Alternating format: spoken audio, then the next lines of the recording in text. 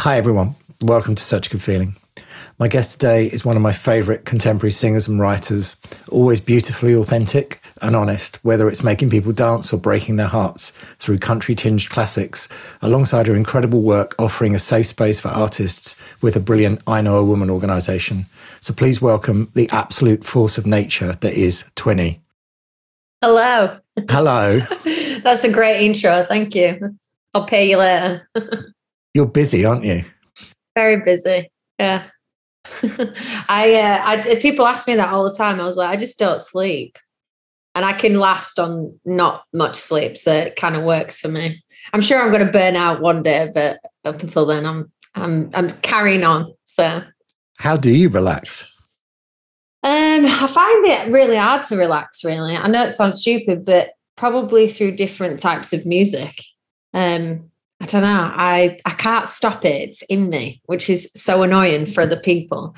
And I've got ADHD, so my brain is like constantly ticking. So if I'm not writing, I'm writing a script or I'm coming up with some idea of something else. So, I do like to dance though. So that's probably, that's not really chilling though, is it? So is there a type of music you can listen to without analysing it and working?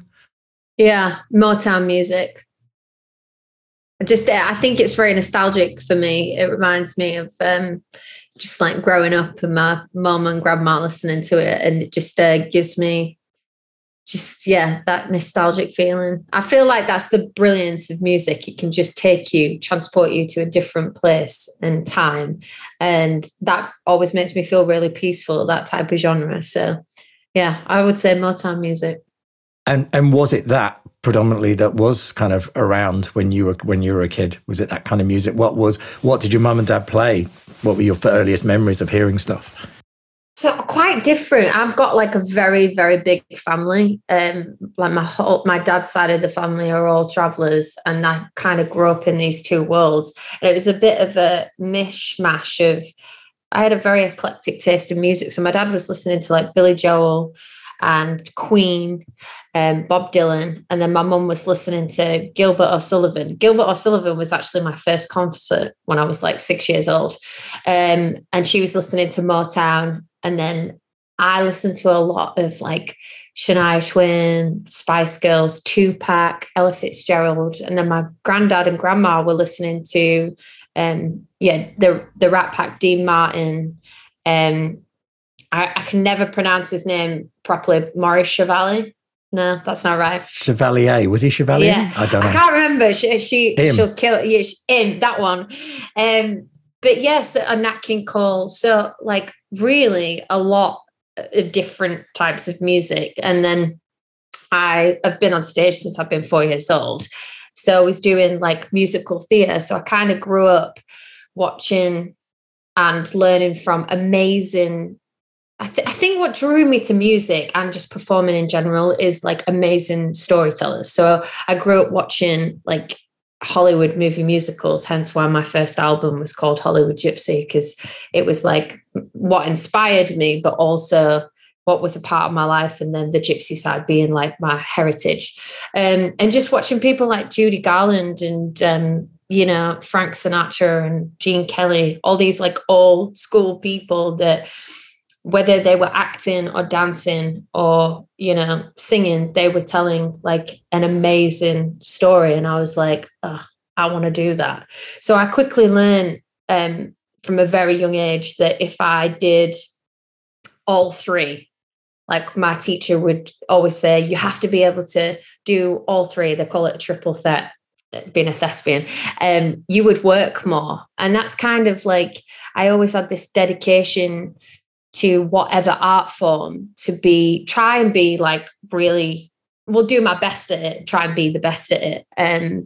Because I thought, well, I'll work more. And it was amazing training actually, because it did lead me. My career has been very winding roads and led me down different paths, but I really feel like it's enriched my art and just like what I've got to say as an artist. So like when you do the music videos, like my acting and dancing comes in handy there. And yeah, so it was quite a weird childhood, like different types of music, but also being on stage and then going to school and then living in two different cultures, which were completely conflicting. So I think, like, for me, songwriting especially was just an expression where I felt like I could be myself, because I struggled with that growing up. And I guess, like, from an early age, you were a kind of performer. I mean, were you one of those kids that were like putting on shows for your parents and stuff?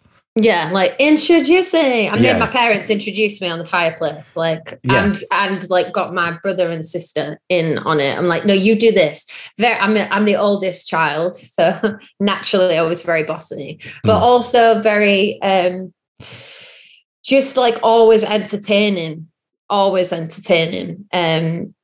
And I just just loved it. And I think that there's actually a video of me when I'm like 9 months old. I'm very like quick to learn things, but I don't have a very good attention span. So I'm not good when it comes to like practicing. My band hate me because they're like, you can't practice. I can't practice. I'm like, just learn it. I'll come in, do my thing. And then on stage, I completely mess up the set list. I'm like, can we do this one instead?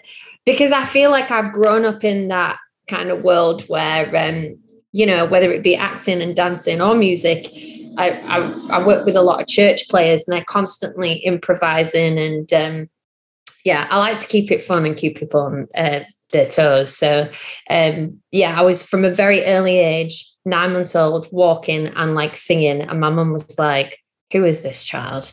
But yeah, I don't know, just it's always been in me. And what about playing instruments? When did that start? So you remember I was talking about attention span? Yes. I do not have, unless I'm really interested in it, I need to be set a challenge. So I think I started learning piano with my piano teacher, music teacher at primary school when I was about 7. And it was called Mr. Almond, and bless him, I don't know how he coped with me, because I was just like a kid, just like, I don't know, just wouldn't concentrate, only with the things that I wanted to play. And I'm very much a person that likes to run before I can walk, like a bull in a china shop. So that quickly ended. And then it wasn't until like years later, I kind of taught myself to play piano and guitar, which I wouldn't recommend, because that was a whole new thing, like going over to Nashville and learning the numbers system. And But how did you teach yourself piano and guitar before, like when you were a kid? What was your method? Because lots of people have their own methods about how to self-teach. So how did you do it when you were a kid? My uncle could play really well. And then, so I kind of learned a bit off him. And then by the time I got to secondary school, it's like there was like really good people in my class. So I kind of, they kind of taught me a bit and just picked up. And I guess like you develop your own style of writing, like especially on guitar. I just found a way of like doing it. I hate bar chords though, so you'll never find you hardly ever. I'll do bar chords, but I don't know. I just found a way, and definitely throughout life I've got better and learned different things. And especially when you go over to Nashville a lot, there was just like amazing players. I just resided to myself to the fact that I'm never going to be like Elton John on the piano, or like Brian May on guitar, but I just do enough to get by, and that kind of suits me really. So yeah, but saying that, I mean, Elton is famously self-taught and a non-music reader, and I think a lot of times I speak to people on here and they have the same story, which is similarly is kind of my story, where you just learn, you learn what you want to learn, you get the bits you want, and then enough to kind of get you by. You're never going to want to be, a concert pianist, but as long as you can accompany yourself or get to a point as a songwriter where you can sort of show someone what you want to do, that's all that matters, isn't it? And that was always my biggest goal, to like be able to play by myself, and I could do that. And I think like because I grew up listening to music so much with dancing, my ear I pick up things, I can teach myself really quickly. And I didn't realize what I was doing when I was songwriting. So my brain sees things in patterns. It doesn't necessarily see the notes. Yeah. And somebody like picked that out to me and they're like, oh, this is easy for you this way if you do it that way. So something just clicked, especially on piano. And then that really helped my songwriting, being able to obviously play it better. And going back to Motown music, I didn't realize I was doing this, and I do this quite a lot, is if I'm stuck on, say, a song, I will write it as a ballad and then speed it up afterwards. Yeah. And somebody told me about, like, that's what Motown music used to do. And I was like, oh, that's kind of cool. So all these like little tricks that you pick up and learning from amazing people, amazing friends that I know. Yeah, I do enough to get by. So I think that's a good, I love that trick as well. And also I think people sometimes write, and sometimes it's good to write with a beat, but sometimes you can write, you get away with a lot more, and you maybe not write as interesting a song or a rhythm when there's kind of a beat behind it. But, that's why disco is so good, because it's all ballads with a beat. Yeah. I mean, to be honest, I don't really know anything about music. I'm such an instinctive person, when it comes to music. And some people will be like, that, you can't do that. You've got a half a bar short, or like this, where's your mind going there? And I was like, listen, I worked with Brian May when I was 18, and he told me there's no rules in music. And there really isn't. Like, if you listen to Bohemian Rhapsody and their story, and I think, sometimes I don't ever want to know too much. I always want to stay curious, because then I feel like when you're just outside your comfort zone, or you make a mistake, that's like sometimes the magic. Wasn't it like Phil Collins that did that famous drum solo, and it was a mistake? And I just think like there is beauty in those moments, and you can't ever recapture them. So for me, music, I just want to always stay curious and like be excited by it and inspired by it. And I definitely think like art inspires art, and that's why I listen to so many different types of music. But like I say, I've probably got my own way of doing things, and it probably rubs people up the wrong way, because I'm like, no, I feel like it should be this, but they'll have to show me first how it's so wrong, and then I'll be like, okay, that you were right. But I have to try things. Of course, yeah, but that's part of being an artist. You said there about the musical theatre stuff. I mean, is that your first time on some sort of stage as part of a musical theatre production when you're a kid? Yeah. I can't remember what it was. I did a lot of pantos as well. Like, pantos are a very big thing in England. That's a baptism of fire, though. I mean, that's how to learn about hard work. Yeah, especially when they call them babes. Beric Kaler does a famous pantomime in York, and I was in that. I think he's still going, actually. He's been doing it for years. But yeah, that was like kind of my first experience. And really, that kind of ticked all the boxes for me, because I was able to sing, dance, and act. So that was the first kind of time that I was like, ooh, I can make a living out of this. I get paid for this. Yeah, this is what I want to do. And then I guess so much so that was the kind of the dream, the whole stage thing as well, because that's kind of when you went and studied a bit and did some, pretty classic shows. I think you were Dorothy at one point. I feel that you were. I was Dorothy. Yeah, that was that was such a cool show, because I was obsessed with her when I was younger, and her story is amazing, Judy Garland, and their work ethic. Like, that's one thing I did take from them, like, because when you're doing, even at that young age, you're first in, last out. It was great experience. And I had to be able to like take off her voice and like her. Oh, really? Yeah. So it's like, I'm going to embarrass myself now. I need to get into it. But like, why? You're nothing but a big bully, lions and tigers and bears. Oh my. Like, so wow. That was like at 15, and like doing her, I'm not going to be able to do Somewhere Over the Rainbow, but she did that clang, clang, clang when the trolley, ding, ding, ding when the bell, sing, sing, sing when my heartstrings, from the moment I saw them I fell. That's amazing. So it was like a very good, I was always like doing impressions. So when I landed that gig, I was like, oh my God, this is the moment that I've dreamed of all my life, because I've been watching, you know, Wizard of Oz forever. Yeah. And then, when after that job, went to like a stage and drama music school for 3 years. And then I landed my first gig with Brian May in a show called We Will Rock You.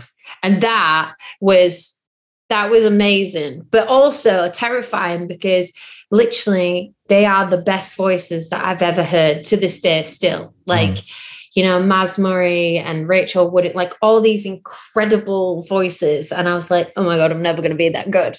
But they were just, it was just an amazing show to be part of, and a standing ovation every night. And then when I finished that show, I was in like a Blondie musical. I actually met Blondie called Desperately Seeking Susan. I remember that. And it nearly worked. It didn't quite work. It nearly worked. You're being nice. It didn't work. Like the choreography was amazing, like the best cast I've ever worked with. But it was Desperately Seeking 2 more weeks, because we only lasted like two weeks or whatever. And that was my first experience of like, oh, that standing ovation that I've been used to every night, that doesn't happen. So that made me like crave that. I was like, I need instant validation, guys. I need people to clap. I'm an artist. So I did a few jobs like that. But meeting Blondie is pretty cool though. Yeah, she was awesome. She didn't really speak that much. So I just had like a quick picture, you know, like I always feel a bit awkward, but like such a fan of you. And you're like, oh God, I've turned into that person. But like through musical theatre, I honestly met like amazing artists, because I did a lot of shows where you had to be able to sing, dance and act. My favourite job though was I played Velma Kelly at 21. Which I was the youngest ever in the world, I think, to be given that role. And that's if you know the music, such a classy show, and very much reminded me of that old style, like Ella Fitzgerald kind of music. So I learned how to like manipulate my voice as well, and like good training, 8 shows a week. So now when I go on tour, it's like muscle memory. I don't really have to worry about that kind of side of things, which is awesome. And you got the standing ovation every night because it's Chicago and it does the trick. Yeah, and it is literally the best part that I think you can play in musical theatre, and the best entrance. So I was happy. After that, I was like, I'm done. What can I do? I can't do any better than this. But I did do a couple more shows. I did Record Ages and Flashdance and played the leads and that, and then I broke my leg, and I was like, I was always trying to do music on the side, but as you know, I found it very difficult to penetrate, like to get in. I was like, I didn't know anyone, and neither did my family. And I was just this kid down in London that, you know, the perception of musical theatre as well is like, oh, you're just musical theatre. Even for like straight actors, like, oh, you're just musical theatre. But I quickly found my first manager and you know, got into co-writing, which was a whole new thing because I'd never done that before. I'd always been writing by myself. And then, kind of met John Green, and kind of the rest is history, really. One of the things about this podcast is like the Such a Good Feeling bit is about those kind of moments that happen to you that at the time are devastating, but weirdly have a way of shaping your future. Mm-hmm. I'm imagining after the accident, you've got a lot of time where you can't do much. Is that where the writing really starts to take shape? I think like I was going from job to job to job in musical theatre because it was something that was easy for me to do. And, you know, you get disheartened when you can't figure a way into music. So I was doing gigs on the side. It just wasn't really working. But had that accident not happened, I've like broke my leg and I was just there and I was like, oh God, this is so annoying.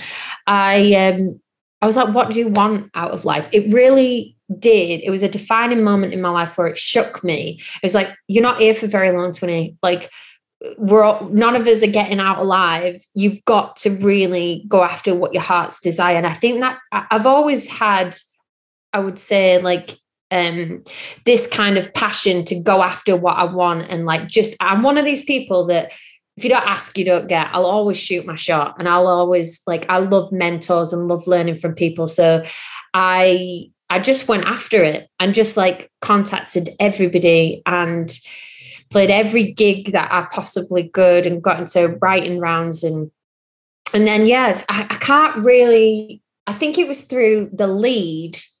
Ollie Thompson was being managed by a guy called Thomas, who now is the manager of Youngblood. And he saw potential in me. Like, even back then, he was like, oh, I feel like you've got this like kind of country influence, like very American, very early Taylor Swift, that kind of thing, and was very interested in my songwriting. So he put me in a few sessions, and then I was going back and forth to LA. And then through that, I met people, and then we parted, and then I was working with John Green. And on this particular day, we wrote Lie to Me and we wrote Home and another song. And I was like, yeah, this is what I want to do for the rest of my life. Like, yeah, it was like, I think John is probably one of these people that is really, without him in the picture, I really don't know where I would have been. I mean, John, he's a legend, and he's such an accomplished writer and an artist in his own right. But he has he sees what other people don't see sometimes. And I think that's the beauty of John. And he saw so much potential in me, and he knew I was a hard worker, and he wanted to help me. And he just like connected me with people. And I think like people like him and Lucy Silvers, who's like one of my best friends on the planet, they helped me get in the room, and then it was up to me to get back in the room. And I think like they just taught me like just so much about like finding your place in the room as a writer. And just I'm like smiling now because I can remember the first day I met John, and he's so funny, and he put me at ease. And I was quite shy. I'm not a shy person, but I was very shy because it was so out of my comfort zone. I'd only ever written by myself, and then to go in and be like, this is what I feel on my heart, it's the weirdest job being a songwriter. It's like blind dates every day, and you have to like be emotionally aware and have that intelligence to find your place in the room, or to read the room, or like to know when to back off, to know when to push. And I think he's the master of that. And I kind of learned from the best, and he made me a better writer, like all of that group of people did. And they saw something in me that I did not see. And really shaped my career, really. When I spoke to John, I described Lie to Me as a modern standard. Do you remember the day you wrote it? Yeah. We wrote 2 songs that day. We wrote Home and Lie to Me. And I wrote my first EP with John, and he has this ability to bring something out in you that you don't know. He just makes you feel comfortable enough that you can speak your truth. And yeah, I mean, I've loved Lie to Me. I still play it, and I still like get really emotional to this day every time. And it's a really special song to me, especially because I wrote it with one of my best friends. So that'll just like live on. I feel like it should be in a film though. I'm like, that song needs to be in a film. I'm manifesting it out there. We love a bit of manifesting. Yeah. I wondered, after all these years that you were being other people, whether they be in musicals, whether it be on television, how do you find what your voice sounds like, the voice that you have now, the voice that people love, this, and also interestingly, of all the things that we've talked about so far, especially when you were growing up, the word country hasn't turned up once, apart from when you mentioned Shania. So, I mean, when did you find the way that you sing now? I've always kind of sang the way I've sang, but like obviously when you're playing characters, you have to manipulate your voice. Somebody asked me this the other day. They're like, why does all English people sound American when they sing? I'm like, well, I have a theory. Because we grow up watching like American TV, even like the Disney Channel. It's all American, and But yeah, I would say that I've always had the voice that I've had. It's just in it's like especially things like Footloose, where I played Ariel. She was like from the South, and some of them recordings I've listened to, and I still kind of sound the same. Chicago is a little bit deeper, obviously, but I think I listened to a lot of Dolly and Reba, like old school country, and like Willie Nelson and Garth, simply because my family were doing that with the storytelling. But yeah, I mean, that's what country is for me. I think the perception of country music in this country, because it's quite new, it's like growing. It's a massive genre that's growing. They still think it's like boots and cowboy hats, but with any genre, it evolves over time. It's basically pop now. And because I grew up on people like Shania and Taylor, and I love the band. Never know how to say that, like Haim, yes. Like the Three Sisters. I think they're amazing. So yeah, I kind of take influences from all of them. And yeah, I don't know really. I've always kind of been myself. I think I'm pretty good at being myself, but just finding my voice with the writing, I would say as well, that took a bit of time. I think what's really fascinating, and a really amazing manager of a big act once said to me that one of the best things you could ever do is specialize. And I think you do obviously go a million miles an hour and want to do everything. But there was obviously a key moment where you actually just sat down and said, the country thing, that's what I want to do really, really well, rather than do everything differently. I don't only mean just country, but actually just put your foot in that Nashville country stable as a place that your sound will envelop from. Yeah. When did you make that decision? Or again, is that literally just something that, because you could have done a million different things, your songwriting could have gone a million different ways. Was that just a conscious decision to go, no, this is what I'm going to stick to? And because weirdly, in the UK, it's one of the hardest things to get across, because famously, so many people go to C2C, so many people have that, and they love that stuff, and I love that music. But weirdly, unlike anywhere else, this country seems to be the hardest to get country music across. Yeah, I think because it's a perception thing. Everything in this industry is about perception. So I think the reason why I like Nashville so much and why I go out there, and by the way, like a lot of now pop artists, LA producers, they've all moved there because firstly, the community is like no other, and everyone support. There's healthy competition, but everyone really does support each other. It's like such an amazing place. But I like the fact that it's disciplined. I feel like cities have personalities, and like LA, I cannot stand. I really cannot stand it. I don't gel there with it. I don't have any crew there. I can't do afternoon sessions. Like my brain is dead by like 4:00. I'm a morning person where I've got like, I know I'm doing 10 till 3. And they taught me so much about how to craft a song. Remember, I was talking about like what intrigued me about the industry was like great storytellers, whether it be whatever they do. I love people that can tell a good story.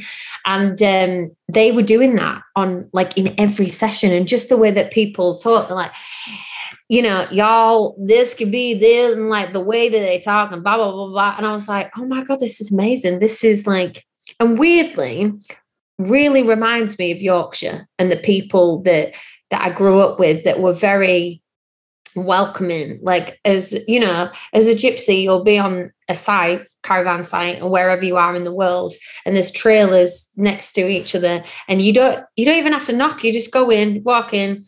Oh, do you want a cup of tea? Like, it's just, and it's like that there. Like, people go like, oh, do you want to sit on the porch, have a beer? Like, it's just very social, and it makes me feel like I'm already home. So it's easier to be inspired there and get off the plane and like already have ideas and concepts. And I just think, I think like the country thing was a combination of things. And I would say like that sometimes the perception of country has gone against me, like with, because I started my debut album in the pandemic and people had this like thing about country. And I'm like, well, no, what I'm doing is essentially pop, but it's like, country influence, but because people have a thing like, oh, it's country, I hate country. I'm like, I just got played on Radio 1, which is massive. And I was like, oh, thank you. Like, please judge the song. Not. And I think that's the way it's going. I'm not one of these people that believe in genres. I believe in two types of music, good or bad. Yes. And I think the Nashville thing, I have like a real discipline for the art of something. Like, I loved crafting a song. Like, I think out of all the things that I'd want to be remembered for, it would be that I was a good writer. I've had no hits yet and nobody knows who I am, but I feel like that is one of my goals in life. Like, I feel like I want to be known for my writing. Yeah. And I was going to say the country thing also was a combination because I used to write with Ben Earl. Yes. And we wrote in a way that was like, because I was obsessed by Lady A. And I went into this session with Dan McDougall, who plays for Oasis. And I was like, I love this song. And it was the Need You Now song. I was like, can we do a song like this? And we kept writing in that way. And then Jimmy Hogarth, which I think was Ben's publisher at the time, was like, hey, this stuff is really good. Like, do you want to do it? Like, you should, and I was like, no. And I think because I'm so strong-willed that I was like, I need to say what I need to say. And I don't want somebody else in the background playing guitar or whatever. Like, I just had this whole big vision of like what I wanted my music videos to look like. And I was very like new into the industry. And from then I was so proud of myself because it's so weird how things come around. And then Ben was like, do you mind if I take these songs somewhere else? And he put on like Facebook for like a singer, and that's how we got Chrissy. And it was just amazing watching their journey, and they really opened up the gateway to country music. And then all these Americans started coming over, and then that's when I was like in Nashville honing in on my craft. And they've done amazing. I'm so proud of them. And it's amazing how things like work out on what road you pick. So yeah, my A&R that signed me knew that I was kind of working in that area, and that's how I got pitched as this country pop. Yeah, and by the way, one of those songs was on the Shire's song Black and White, which is a gorgeous song. Yeah, and that was one of my first cuts as a writer. So it's amazing how everything like works out the way it's meant to. Yeah, I think it's important as well, though, that, I mean, I know you obviously will get onto the album and everything, but I mean, to even get to that point where a label's going to come and wants to sign you, you've done so much groundwork. You've self-released, you've kind of pushed, you've done it. I mean, there's a lot. You're not like, I think a lot of times people like you come along and people say, oh yeah, they've just turned up. It's like you've been doing this for a long time to actually start to get the deserved credit that you're getting now. Oh, thank you. Well, I think as well, because even like the fact that I've done, even the fact that I did like musical theatre or, acting still, because that's very much part of my world. I think sometimes it goes against you. People are like, oh, so you do that as well. And I'm like, well, yeah. So did you know Youngblood was in like a TV series, and Ariana Grande was like in Disney, and all these people? It's like, you hear about these stories where people are like, yeah, no, I worked in this shop before, like doing this before I was a musician or while I was being a musician. I basically did singing, dancing, acting, anything like in the entertainment industry to pave way for, like, to pay the bills as a musician. So even before I was like releasing my own stuff, I was a commercial dancer. I was a backing dancer for some big artists, and just real, and even that's amazing because you get to meet people. I think I met Ed Sheeran like at the Capitol Ball when I was like backing dancing for The Wanted, and Jesse's there, and then you see these people again. And I saw him at the Luke Combs gig at C2C. I was like, hiya. Just like, it's just so weird. But all these things, like I said, it just makes you the artist that you are. And I've always had to work really hard for what I want, but I think it's kind of instilled this like resilience in me that I'm like, okay, underestimate me. That'll be fun. Say no. That'll just egg me on more. But that's my personality. I just don't give up. So I know that I'm going to win. There's going to be a win at some point that'll change my life. Because as you say, I have been at it since like 1922. And I'm like, come on, throw me a bone here. No, but I think there's lots of little wins. I mean, getting an independent EP out is a win. Getting signed by a label, and also getting signed by a label that is very much about a collaboration. It's not, here's my music, off you go. The whole thing is a collaboration with that label. And it's your vision pretty much that plus in this day, I mean, you mentioned there about when you finally got to release the record, which is actually a culmination of a good 7 years probably work with some of the songs, and they're going back 7 years. You then have an opportunity where you're releasing it, and then we're sort of hit with the fact that you can't actually do anything. Oh, Steve, when I tell you, I was in absolute bits, and it was such a good lesson, really humbling. Not that I ever needed to be humbled because I had not to be big-headed about, but I just worked so hard and everything was leading up to this amazing moment of release, and I was going to have a celebration, and then the pandemic hit, and I was like, I was crying at midnight in my mum's house in my tiny little box bedroom that I growing up, and I was just like, sucks being an artist, doesn't it? This is shit. This is crap.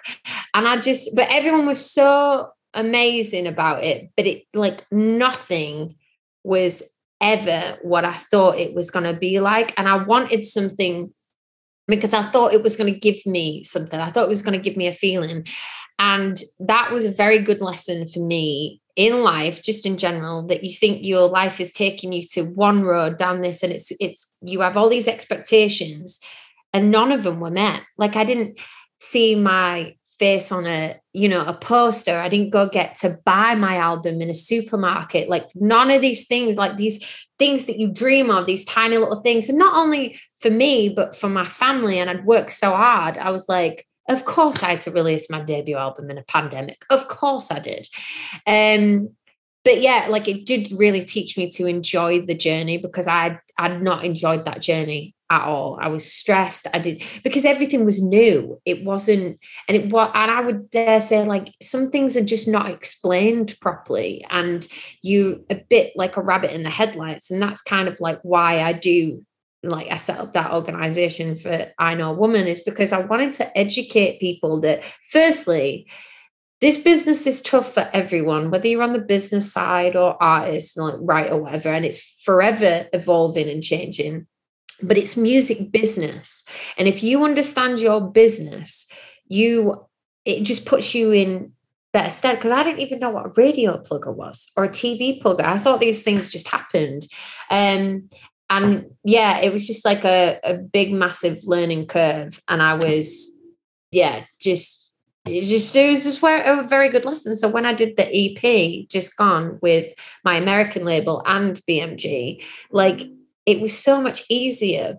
And I didn't have a manager this time around.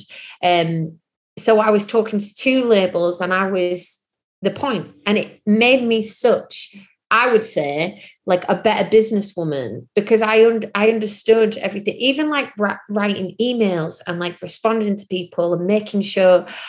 It made me not take anything for granted, and going through all the little details. And yeah, it was a better experience this time round, but definitely a massive learning curve.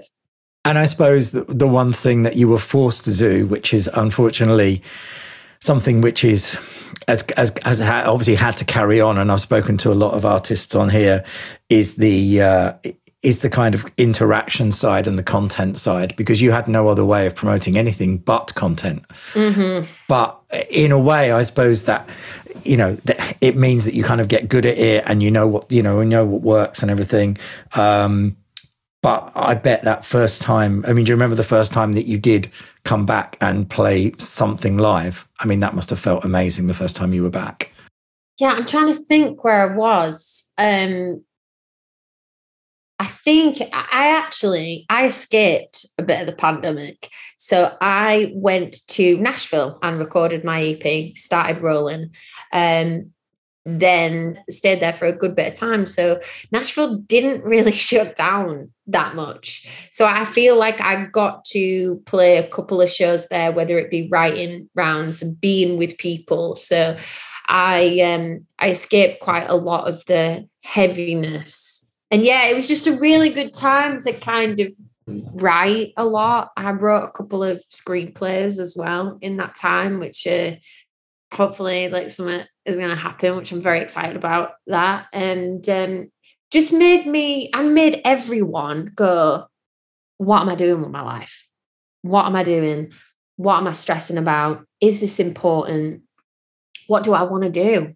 And I was just like, I found that I was so happy as long as I was creating worlds. And yeah, like I said, I wrote a couple of screenplays and these characters became like my home. And I just tried to follow my joy. And it reminded me of like what it was like to be a kid and just not think about the music side, like the music business side of things. It was just so nice to kind of reconnect. And everybody felt the same. And we didn't feel guilty because everyone was just like chilling. And it was kind of nice for everyone to just breathe for a second. We'll never have that again in our lifetime, I don't think, but it was definitely a good reset. And that's when I founded I Know Woman, because there was a lot of people that were struggling with their mental health in that time. So there was a lot of great things that did come from the pandemic.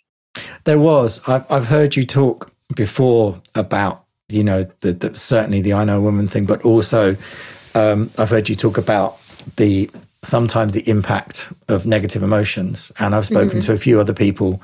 One of my really good friends who genuinely to this day believes that they became ill because of sort of various negative things that they were thinking. And there's a real thing in this, isn't there? Oh my God. Einstein said sound is the biggest healer. Like I think life, and it just fascinates me. We're going to get really deep here for a second. We're Steve. Welcoming it.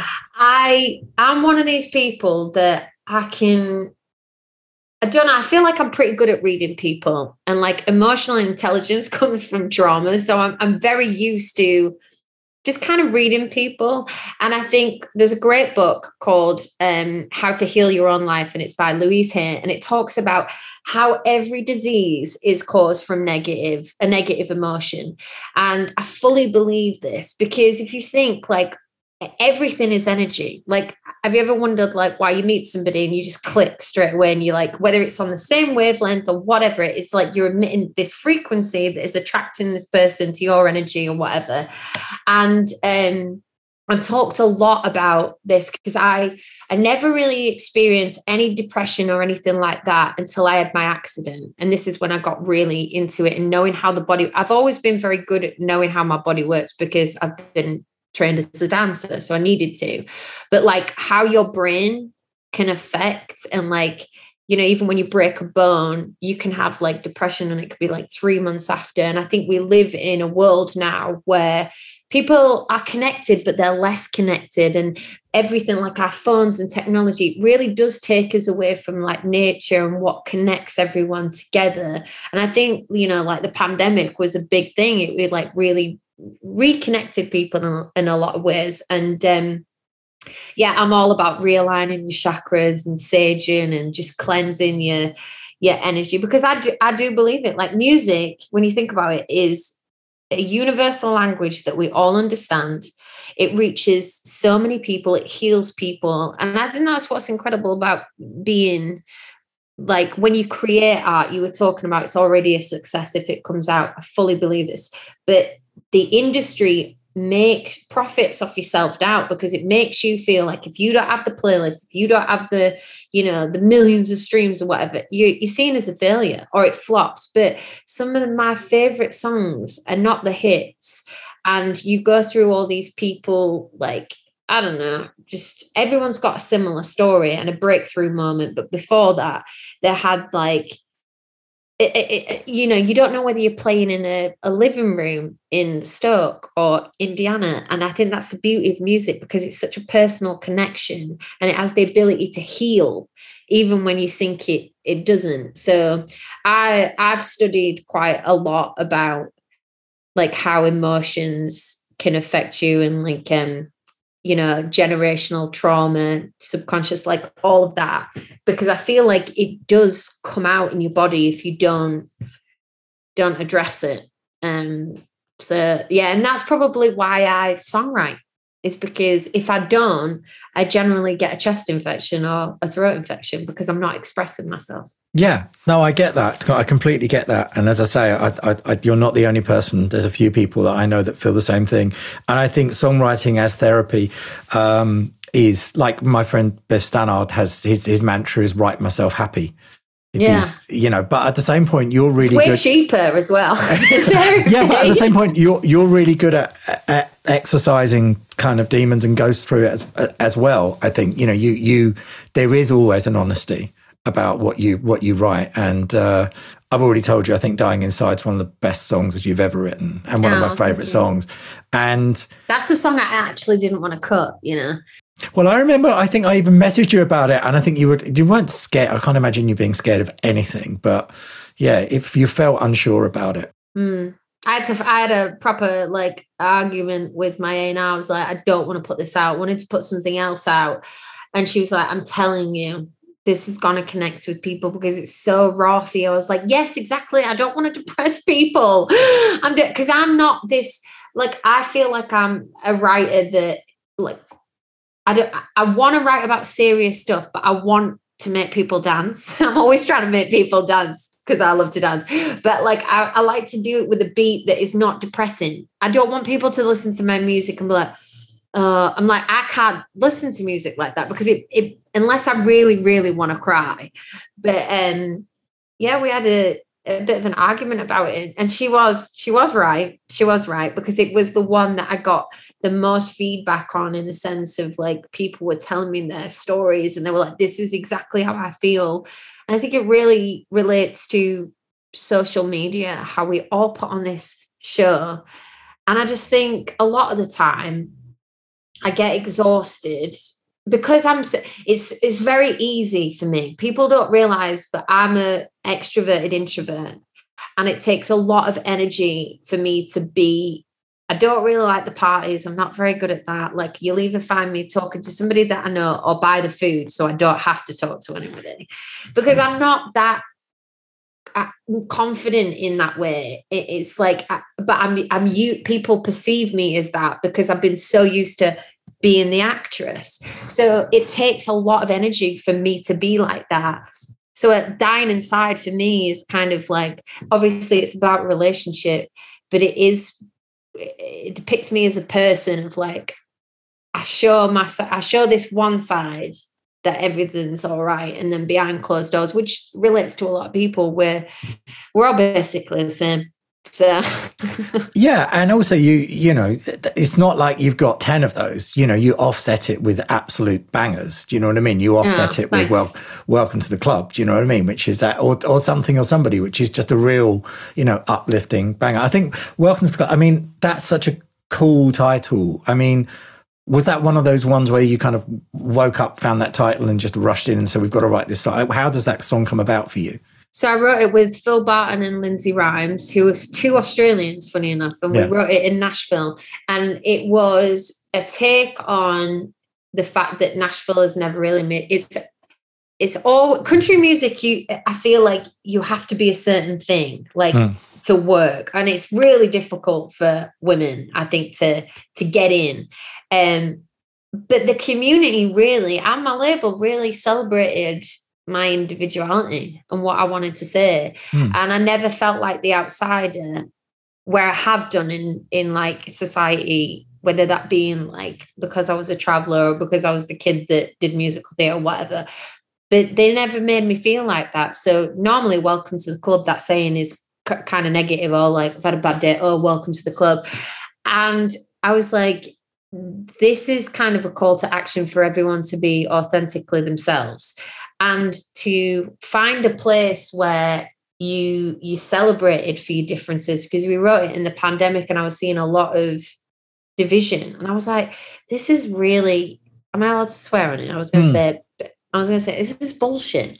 Like, everyone is basically the same. We all have their basic human needs. And it was, I don't know, I was just like, everyone's fighting. Why are we fighting? Like, we're all the same, and we should be able to celebrate our differences, whether you're, you know, gay, straight, black, white, whatever. And it was just one thing after another, if you remember the pandemic, and just a lot of movements in that time. And yeah, it was very much inspired by the Nashville community and my friends. I would say that song, it's got like it's a jam, but it's got this deeper message that we are all human, and we're basically all we all need love. We all need a place to belong.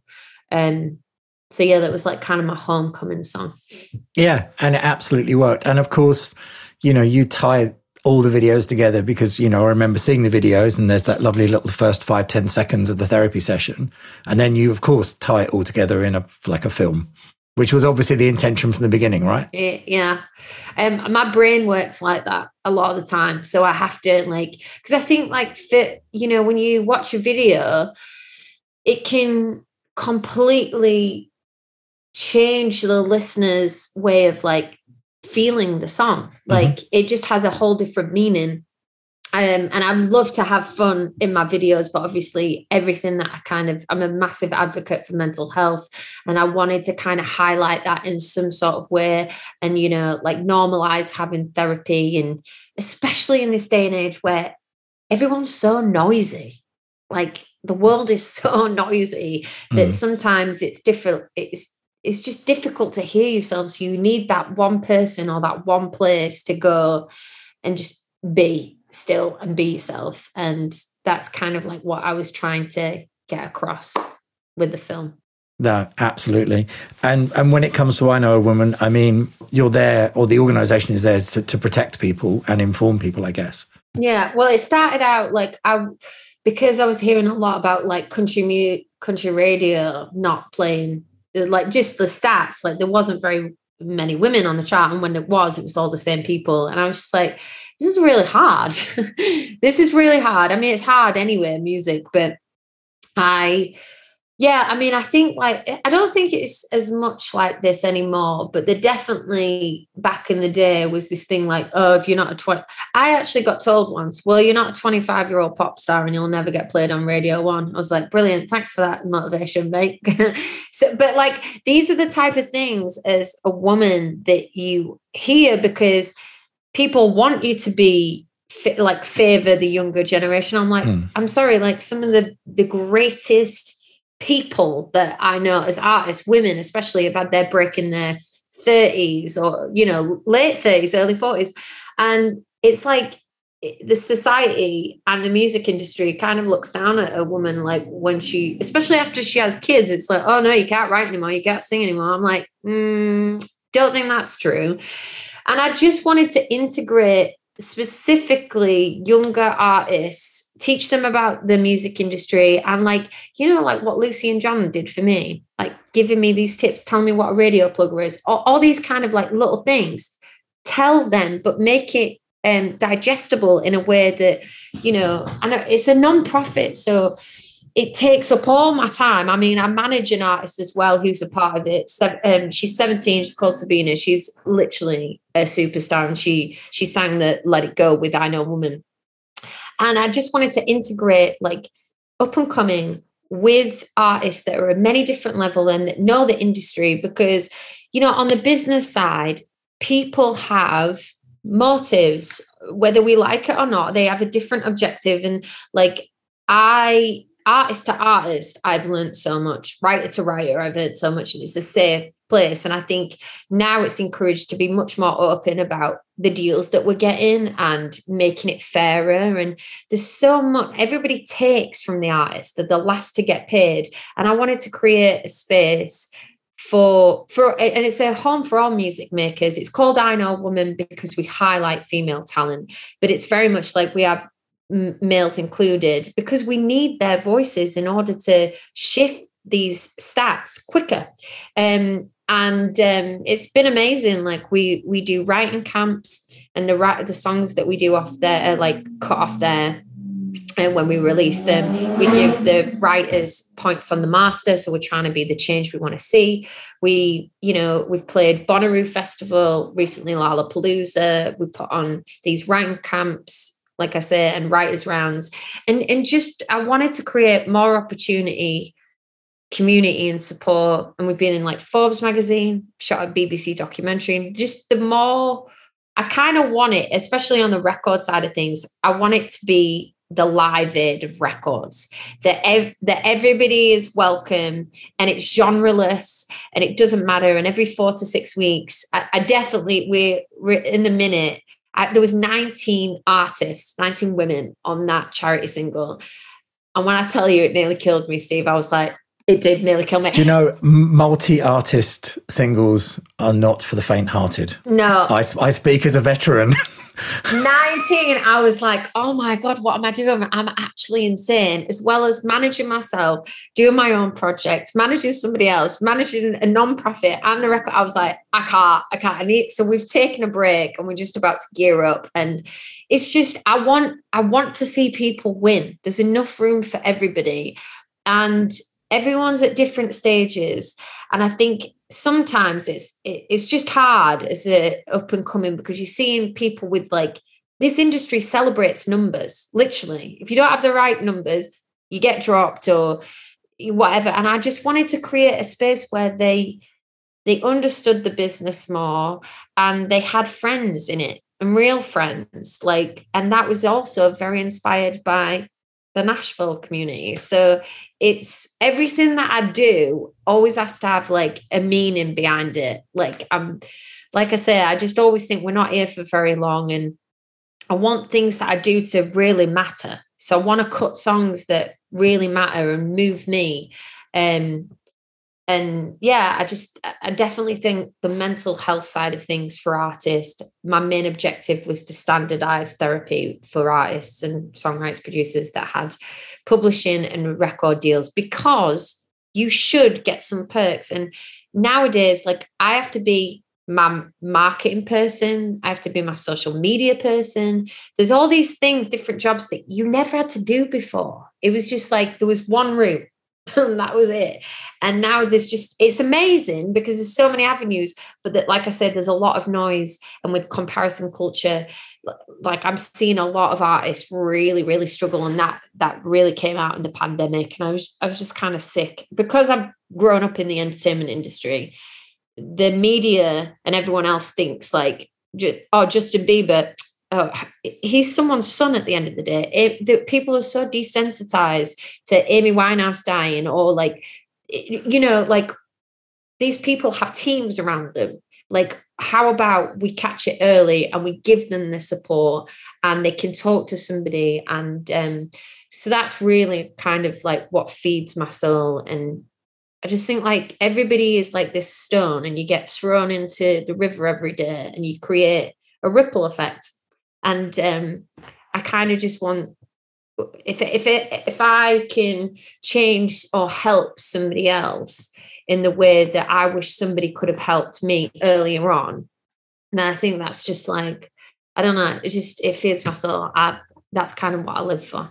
That's incredible. So when it comes back to you and live and being back out there, as much as you love everything else, is that still kind of your main happy place? I think for me, anything live is because it's so familiar. I know how to work an audience. An audience doesn't scare me. It's the safest place in the world for me to be on stage. And that might sound so weird for some people, but like, that's my home. That's where I belong. So my fight half the time is getting me on back. I'm like, I need to go home. I need to go on a stage. What show can I be doing now? Like, I don't care whether it's to 30 people. I'm playing a really intimate gig in my hometown coming up, and it's like for 40 people. I just wanted to do it just because, like, I love to play and I love to tell stories, and people seem to like it. So I'm like, can we just do more? And obviously with the pandemic, there wasn't much. So in terms of me being an artist, I'm still kind of like in my infancy, even though it doesn't seem like it. I've only had like 2 projects out since I've been signed. So yeah, live is like what I live for, basically. Just before we go, the show's called Such a Good Feeling, and this is quite a hard question, but if you had to pick one super magical goosebump moment that where you just like, oh my God, I can't believe this is my life. So I once played at the Cornbury Festival, and I was in this tiny little tent. Talk about, you never know who's listening. It was the Caffè Nero stage, and it's like one of my first festivals. So I'm talking like, didn't even know what in-ears were, like, you know, so you could hear yourself, like nothing like that. One of my very first gigs.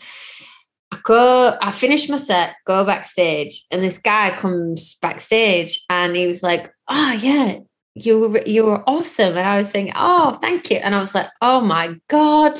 I was like, that's Bryan Adams. Why is Bryan Adams talking to me? Why is he here? What is going on? And he was like, do you want to come and sing with me this evening? And he was like, do you know It's Only Love? And I was like, yeah. I didn't know, by the way. Well, I was like, of course I'm going to say yes. I'm going to go sing. So I sat in my car for an hour and a half. Like, he was obviously the headliner in front of like thousands of people. I don't know how many thousands it was, but like it was just massive. And they hooked me up with the in-ears, learned the song. And it's quite funny because Phil Thornalley was playing bass for Bryan. And I'd already known Phil. Obviously, Phil wrote Torn with Natalie. And it was just like this weird combination of like things that were happening. I was like, is this real? Is this real life? And then Bryan introduces me, and I sing It's Only Love, like the Tina Turner, which is really high, by the way, and probably messed it up. There's some video footage, I'm sure, like be screaming like a cat.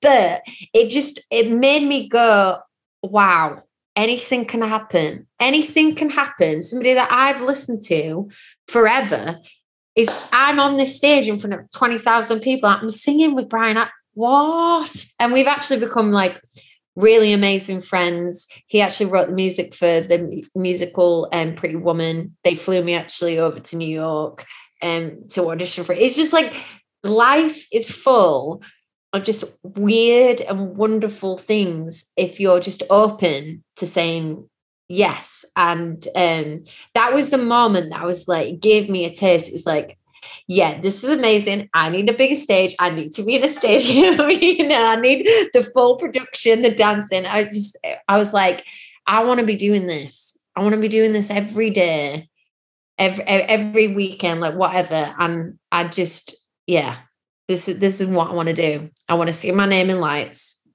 I want people to remember my songs. And I want to do it in a way that I can remain true to who I am and put out the music that I want to make. And I've been very lucky. Like my first job was with Brian May and Bryan Adams, like, you know, all these people that have just kind of given me little nuggets of wisdom, and I've really carried them throughout my career. So I'm yet to do a stadium gig, but I feel like it's on its way. I think it's absolutely on its way. I think just manifest away, because it's, you know, there's always, as you say, there's always those incredible little, you know, support slots and stuff where that you get that 25 minutes and then you just take it. Yeah. Maisie's just done it fantastically with Ed Sheeran. It's just like, go out, grab it, have fun. And, exactly. You know, but I know that's not what you're talking about. You're talking about the Stadium Spectacular with 20 dancers and lasers and... Oh, yeah, like basically what Taylor does. So, yeah, we've got a long way to go. But... Although, isn't it interesting, actually, with just quickly before we finish, it's interesting with Taylor that that's what she did. And then because of the fact that she couldn't do that, she ended up making arguably some of the best records she's ever made in her life, because she didn't have to worry about it. Yeah, she's amazing and such an incredible businesswoman, and just like really is, I think, just one of the best songwriters this generation has ever seen. And just the way that she writes, I think that's what makes her different, the way that she writes and is able to tell a story.